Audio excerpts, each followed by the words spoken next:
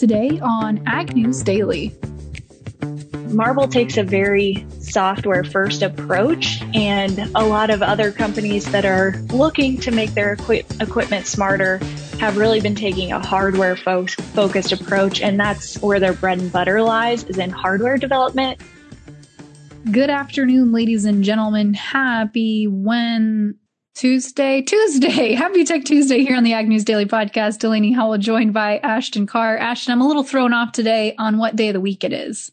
That's okay, Delaney. You've had a pretty busy day today, so I won't blame you for forgetting that today is Tech Tuesday, and that today's podcast, of course, is brought to you by DPH Biologicals. To unharness your soil's fertility to maximize yield, visit dphbio.com. But like I said, Delaney, you've been a pretty busy gal this early afternoon / midday. Don't know what to call it, but either way, you've been busy. I have. I am, like I mentioned yesterday, in Fond du Lac, Wisconsin. I spoke to Country Visions Cooperative today with a room full of growers and cooperative employees talking about all things agriculture, what's driving commodity markets and the business of agriculture. So I feel a little talked out at this point, Ashton. Well, then, Delaney, I guess we can keep things pretty quick today. So I'll go ahead and just kick us off into the news so we don't make your speaking voice any less hoarse. So I will start things off here. And I thought this piece of news was interesting today because I haven't heard of it, even though it's been going on for 4 days now. There has been a cargo ship off the coast of Sweden that caught fire, and it's going on its 4th day of fire. And I read earlier today that they're having such trouble putting this out because the cargo itself is in such a strange, location on the ship that these water cannons can't reach it directly. So this fire is in the cargo itself. It's carrying timber. So a real fire starter there. So no surprise that it's going on, I feel like, as long as it has been. But this has not spread to other parts of cargo or the ship itself. But something that I found troubling was that the crew of 17 people have not yet been evacuated from the ship. So I don't know if they're also trying to fight this fire or if they're just going about things as they normally would. That sounds interesting. A little dangerous there for those folks on board.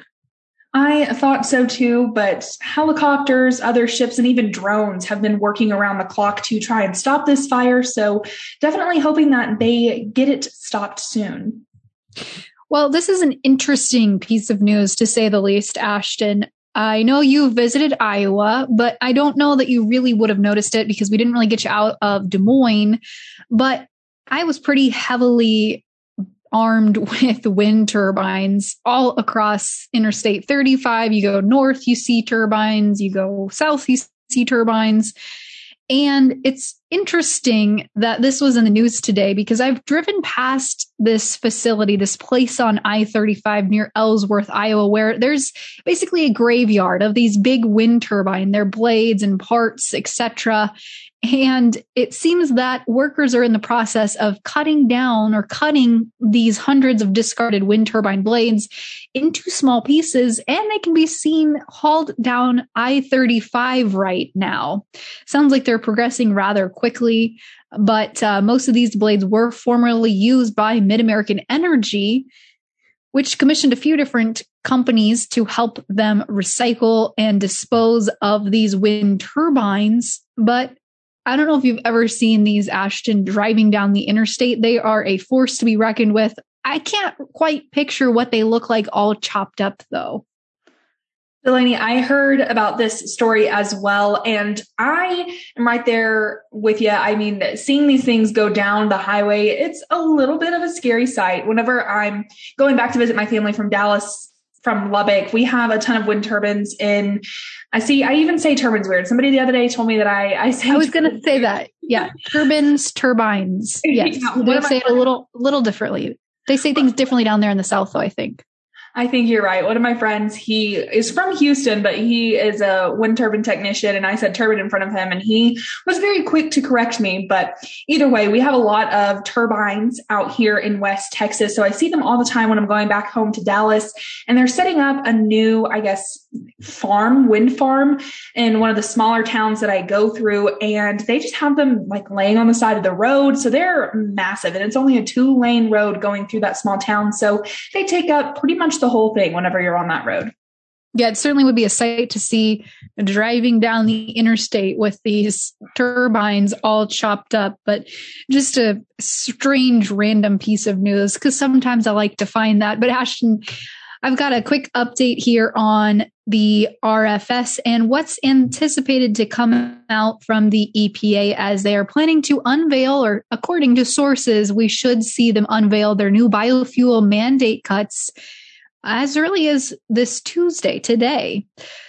Biden administration is expecting, though, to propose some reductions in the amount of biofuels oil refiners have been required to blend into their fuel mix, and they're blaming it on COVID-19, which is, according to multiple sources familiar with this matter. I know you reported a few pieces on this yesterday, Ashton, so we still really don't have the long-awaited decision, but folks are saying we should see that later today. Well, fingers crossed that we actually see something come from this. I have also, read that piece of news today, but wasn't so sure if we're actually going to see something or not. So hopefully we have more to talk about that tomorrow. But as for today, I wanted to remind our listeners to check out last week's Tech Tuesday episode that we had with Mick Messman, who's the president and CEO of DPH Biologicals. Mick talks about the company's new biofertility platform, TerraTrove. Refined across millions of acres, TerraTrove works in broad acre applications to improve soil structure while manufacturing plant nutrition. TerraTrove combines microbes, plant extracts, and algae to offer the most complete biofertility solution available. To unharness soil fertility and maximize yield, visit dphbio.com to learn more. And I'm really sad that I was late to the game, but I did read that December 5th was World Soil Day. So we missed that one, Delaney, because that was on Sunday. But either way, gonna keep on trucking here and talk about some questions that the U.S. has about what our relationship with China is going to look like, as it has been said that the U.S. is going under a diplomatic boycott of the 2022 Beijing Winter Olympics. And there's some concern, of course, that this could result in Chinese sanctions on American ag products. Senator Chuck Grassley said that it's very difficult to predict what China might do. He suggests that the U.S. needs to take a strong stand in defense of human rights, which is what this diplomatic boycott is really pointing the finger to, as to why they're doing this boycott is because of human rights. But Grassley is referring to former President Trump imposing steel and aluminum tariffs on China that eventually led to the phase 1 trade deal, and says that he doesn't think that any final decision's been made, but maybe at this point is the same threat that Trump put in place in regards to negotiating trade. So even though the Olympics does not really have anything to do with agriculture, in my opinion, there might be a domino effect going on here coming from China. So, Ashton, are they proposing that the U.S. just not participate in the 2022 Olympics altogether? From what I have read, this article in particular doesn't talk about that, but from what I have read just from seeing things on social media, basically, is that the U.S. isn't sending over any political figures to the Olympics. I think our athletes will still be there, but it's more of a diplomatic urge or diplomatic boycott that they're doing. So I don't think that's an interesting move. I thought so myself. But I mean, we've read a lot of stories, I feel like, about human rights in Northwest China. And so I think that that's really just a humanitarian effort, but I thought it was a little bit strange myself. Well, speaking of humanitarian efforts and boycotts and all of that jazz, President Biden is meeting with President Putin of Russia today. They're discussing a lot of things, but apparently some fresh news I read today said that President Biden warned President Putin that the U.S. and European allies would join together to impose, quote unquote, strong economic penalties and other punitive actions on Russia should it mount an invasion of Ukraine, which has been really ongoing tensions there between the Ukraine and Russia. And Apparently, in a highly anticipated secure video call, Biden, quote, voiced the deep concerns of the U.S. and European allies about Russia's escalation of forces surrounding Ukraine and made it clear that the U.S. and our allies would respond with strong economic and other measures in the event of military escalation. But that really does seem to be kind of all the news we have up until this point as of recording, Ashton. Well, Delaney, I just have one other story that I want to talk about here today, and it's some words that we have seen from American Farm Bureau President Zippy Duvall. He said that while the Growing Climate Solutions Act might have been the most bipartisan supported piece of legislation that we've seen this year, it's unlikely to be passed. Of course, as we're approaching 2022, I think that a lot of people are talking about kind of what's still up in the air as far as Congress and legislation goes right now. And Duvall even said that we will just have to see where they focus their time, and that he thinks that they are going to spend most of their time on Build Back Better, which seems to has really taken the spotlight here as we're kind of wrapping up the year.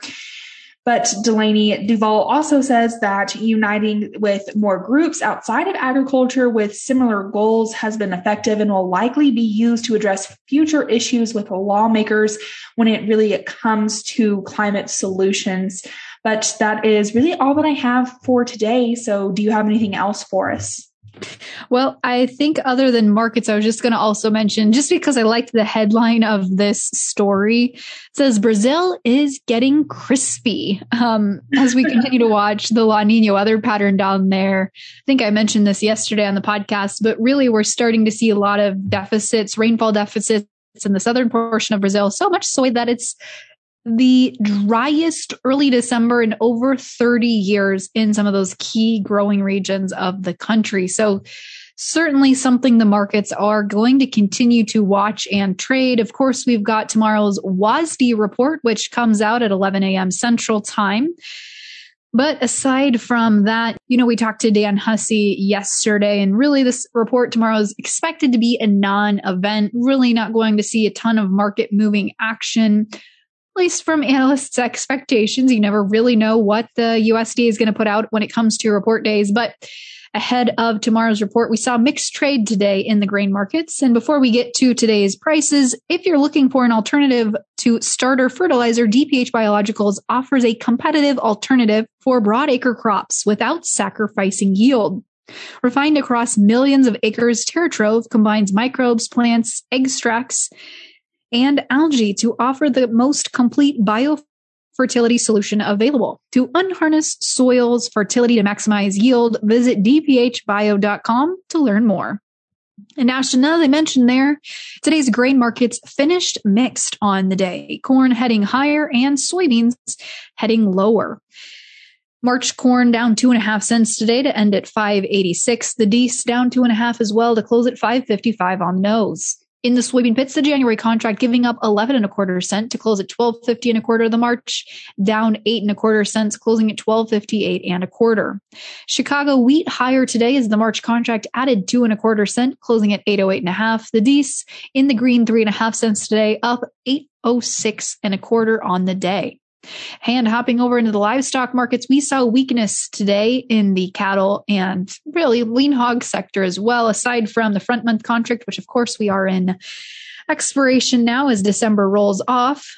But February live cattle today down 42.5 cents, closing at 139.22.5. Not quite getting that pop to 140 like we chatted about yesterday on the market section with Dan. April down 42.5 cents to close at 142.45.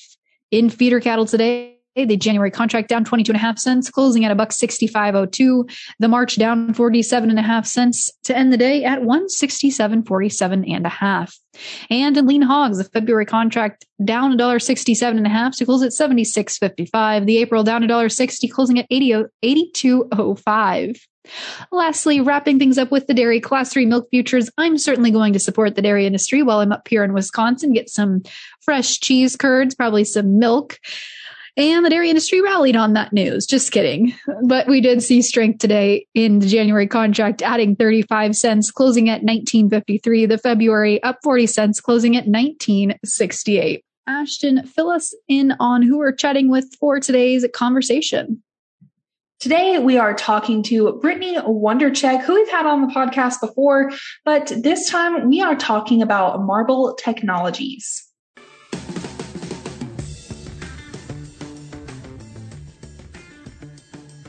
Well, for today's Tech Tuesday, we have a familiar voice on Brittany Wondercheck, who is the Director of Business Development over at Marble Technologies. Brittany, we've had you on the podcast before, but a totally different topic that we're talking about today. Yeah, I'm glad to be here. So, Brittany, before we get started talking about Marble, I want to catch up with you a little bit because it's been about a year now since we have had you on the podcast. So what's been new with you? Is this a new position that you've taken on with Marble, or, what happened there? How'd you get started with Marble? Yeah, great question. So last year, I used to work for a company called Grainbridge, and our CEO of Marble co-founded Grainbridge. So he went off to MIT and got his master's degree and kept in contact with a few of us that were still working at Grainbridge. And when COVID hit, he said, keep your eyes open on the different industries that are being affected by COVID and just see if maybe there's a potential opportunity to start a business to solve some of the challenges that were coming to fruition. And another person on our team had some great mentors in the ag space, and we all have an ag tech and ag background. And they said, check out and keep your eye on the meat processing industry because they are really struggling with labor right now. And this isn't just a COVID problem. It's been going on for years, but has really reached a tipping point. So we spent a lot of hours, hundreds of conversations, just really trying to understand the problem that was impacting them so that we weren't starting with a solution. We were just really trying to dive deep into understanding the problem and then realized that technology and automation was really the way to solve it. So that's how Marble came about. We've been at this for a little bit over a year now. Well, Brittany, now that we have kind of the backstory here on Marble, I want to know a little bit more about the company. Obviously, I've done my research here and I'm very excited to dive into this conversation, but why don't we bring our audience up to speed on what it is that you guys are doing?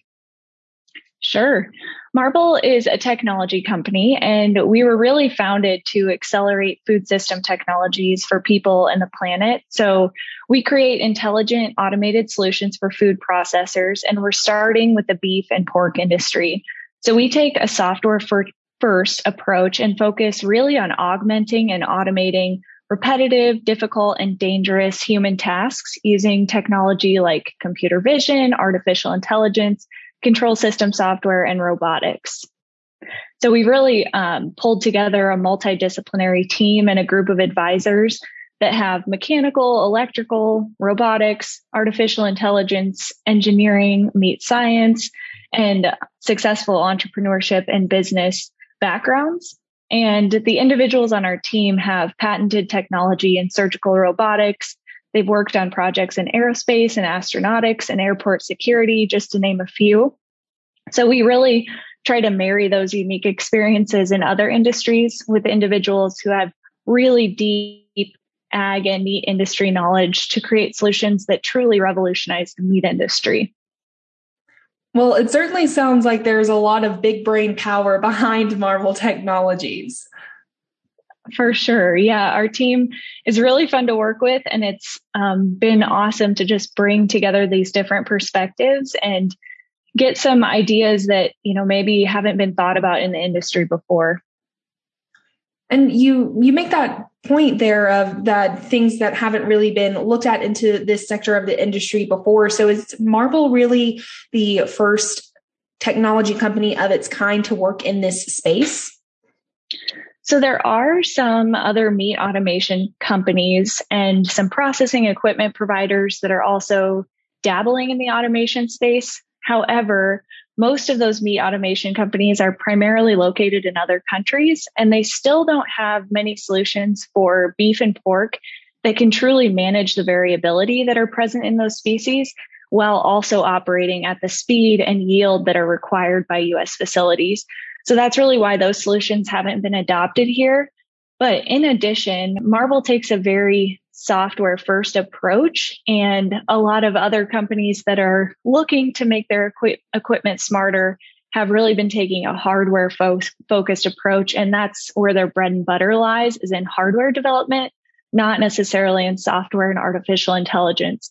But that's really what moves the needle. And that's what Marble is focused on, is really that software, and then layering on the improvements in process engineering and hardware, which truly allows us to build a comprehensive, intelligent automation solution. So, Brittany, you keep mentioning, putting software first. And I think that some people out there get a little maybe confused when it comes to software, just because it can be a difficult thing with coding and, all of that kind of stuff. I think that you can put that into words a little bit better than I can. But when it comes to incorporating the Marble system into processing facilities, do you guys actually work with those employees to incorporate that software? I assume so, that you're not just kind of leaving them to the wind. Yes, absolutely. So we provide a total solution. We just focus on the software components and source the hardware as well to provide that overall total solution. And then our support model is to be very hands-on, so that we don't ever just leave a processing plant with our products and no support. So it definitely takes some time to learn how to utilize new systems, regardless of what you implement into a plant. So we are right there by their side.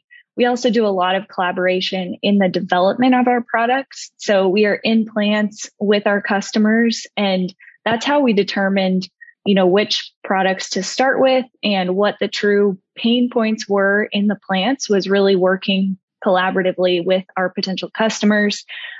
So that's how we gather data. That's how we build our solutions, is in complete collaboration. We don't build these in isolation. So when we're talking about incorporating these systems in, I want to specifically talk about the robotics here. What does that look like on putting those into already operating facilities? Yeah, so we take a very phased implementation approach. So it's really up to the plant how they want to integrate it, but we try to make it easy with limited downtime. Some solutions on the market today force plants to really change their infrastructure and their footprint and make big adjustments that are expensive. In our case, we try to keep these solutions low footprint and able to be implemented in a phased approach.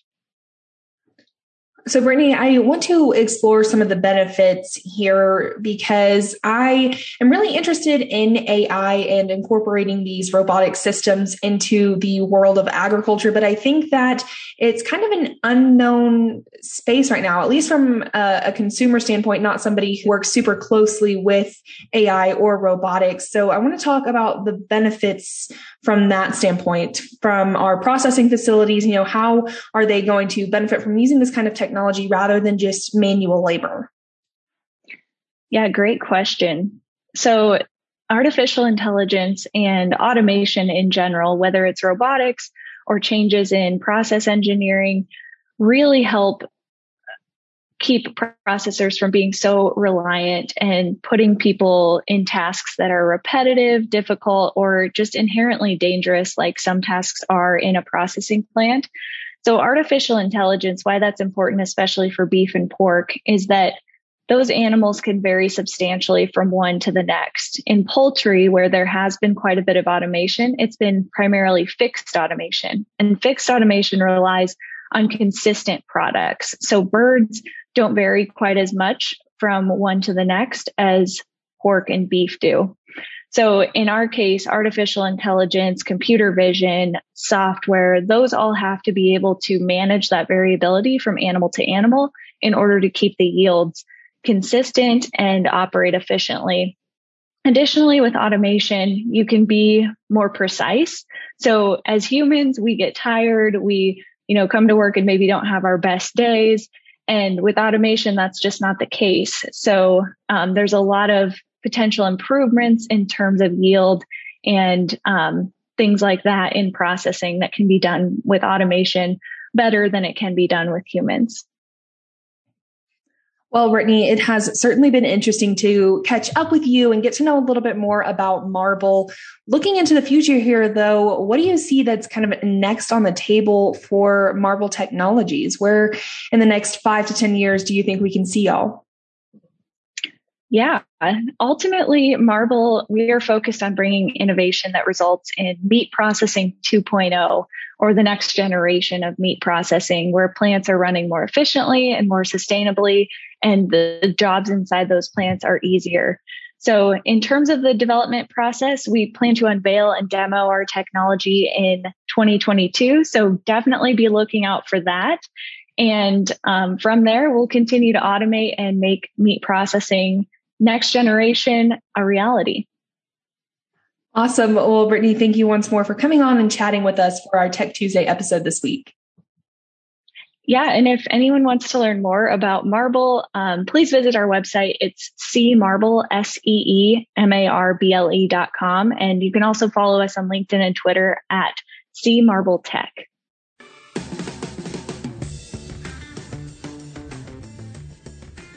Thanks again to Brittany for coming on and chatting with us last week, but of course we are airing that today. She was a joy to have back on the show, and I think it's really interesting when we're talking about AI and robotics, especially when we're talking about meat packing.